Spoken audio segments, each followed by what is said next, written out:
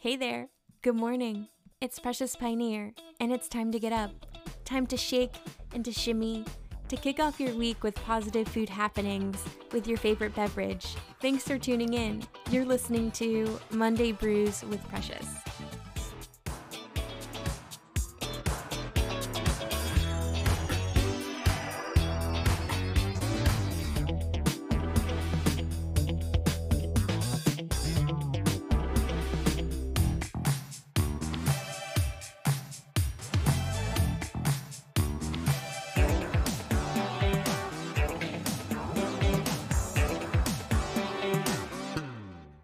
Hello, everybody. Welcome to another episode of Monday Brews with Precious. I hope you are all having a wonderful morning, a perfect time to kick off the new week. Today, I wanted to first off start by talking about Burger King. I personally do not eat a lot of fast food often, but I have to say I've been watching Burger King from afar, and they have been incredibly innovative from as long as I could remember, with Cheeto chicken fries, Brussels sprout Whoppers, pizza burgers, bacon sundaes. They've always had the weirdest concoctions. And I remember in college, people would just laugh and they would say it's the perfect food when you're drunk or coming home from a night at the bar. And so Burger King kind of always assembled the perfect, weird, dollar store thrown together kind of food, I guess. But I have to give them credit where credit is due. I noticed that Burger King has always been the first to offer sustainable products when those become really trendy. They were the first to offer the Impossible products, like Impossible sausage for their breakfast sandwiches.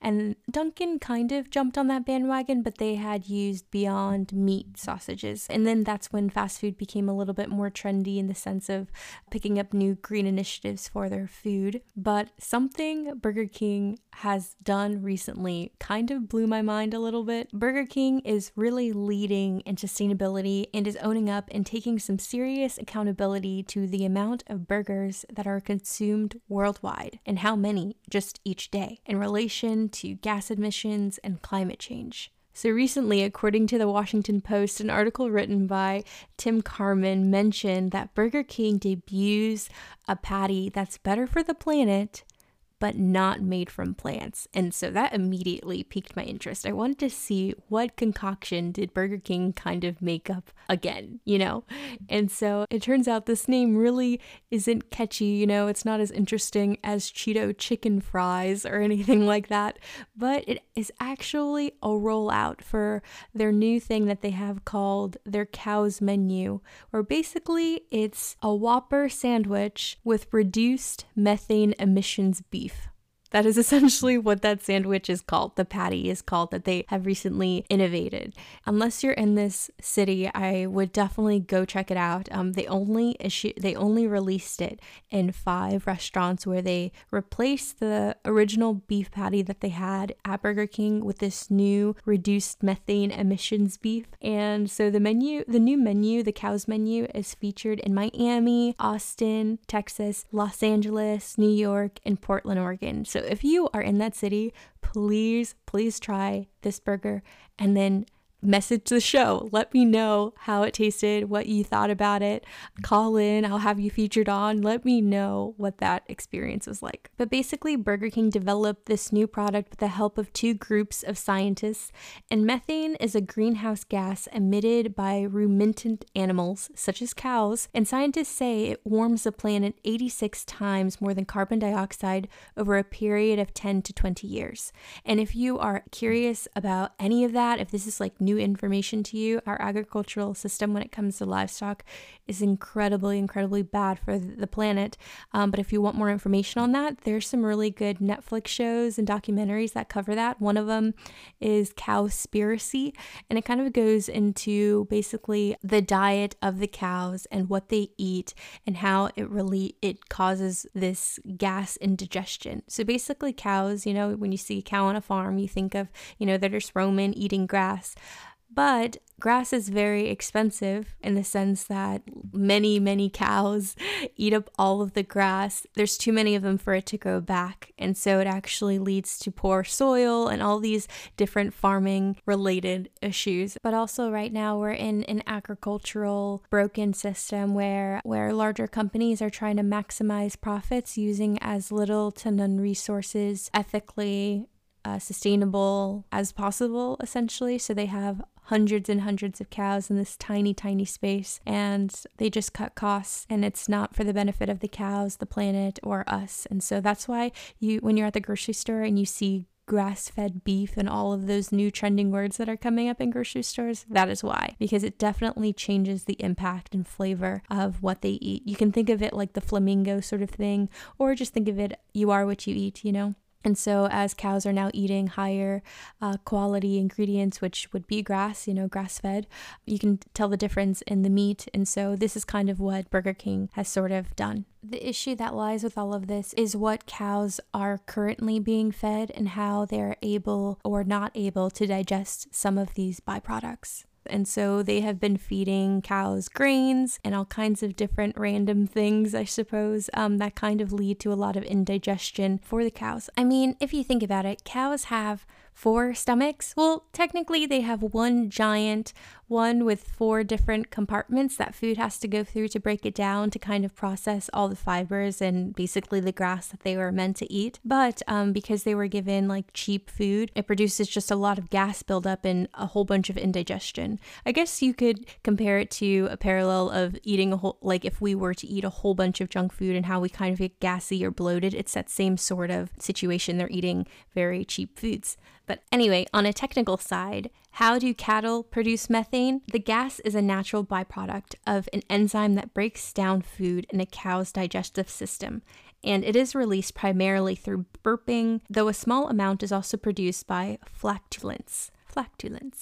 According to a report from the Food and Agriculture Organization in the United Nations, livestock as a whole accounts for 14.5% of all human-induced greenhouse gas emissions, while beef and milk production alone represents about 9%, which is kind of astronomical that just livestock alone creates this much amount of gas. If you're interested in some other Netflix documentaries, I forgot. There's this other one. There's this really great show called Explained. I encourage you to watch the entire little series, and they're really short. Each episode is maybe 15-20 minutes long. But there's one called The Global Water Crisis, and it really goes into how much energy it takes to have the hamburger that you eat today, I suppose. And so it's just like this astronomical amount. And so when people talk about these kind of initiatives, this is really what they're referencing.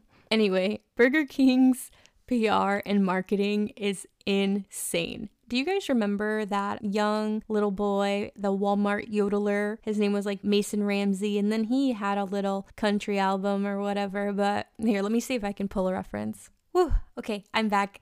It was from 2 years ago, but remember this guy?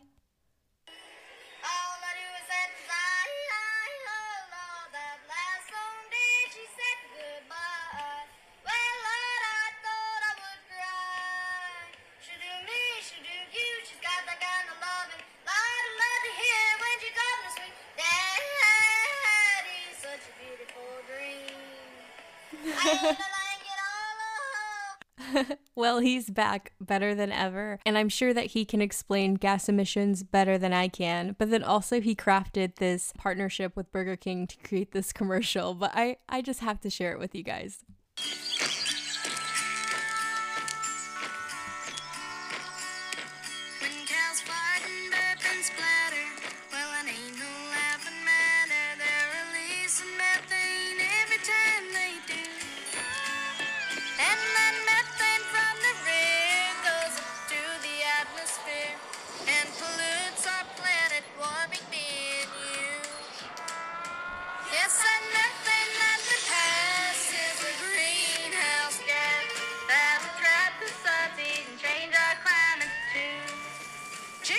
Is it hot in here, or is it just me? So to change their emissions, Burger King went on a mission, testing diets that would help reduce their farts. That's a start. And now they're in question that it's helping cows' digestion, adding lemongrass so they can play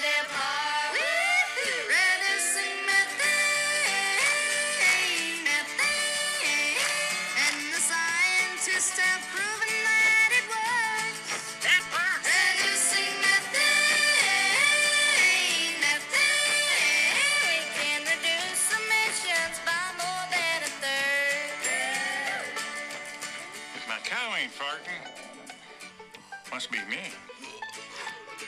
Reducing methane, and the formula is free and open source. So join it. Reducing methane, got the cow kids singing for a better world. Got the cow kids singing for a better world.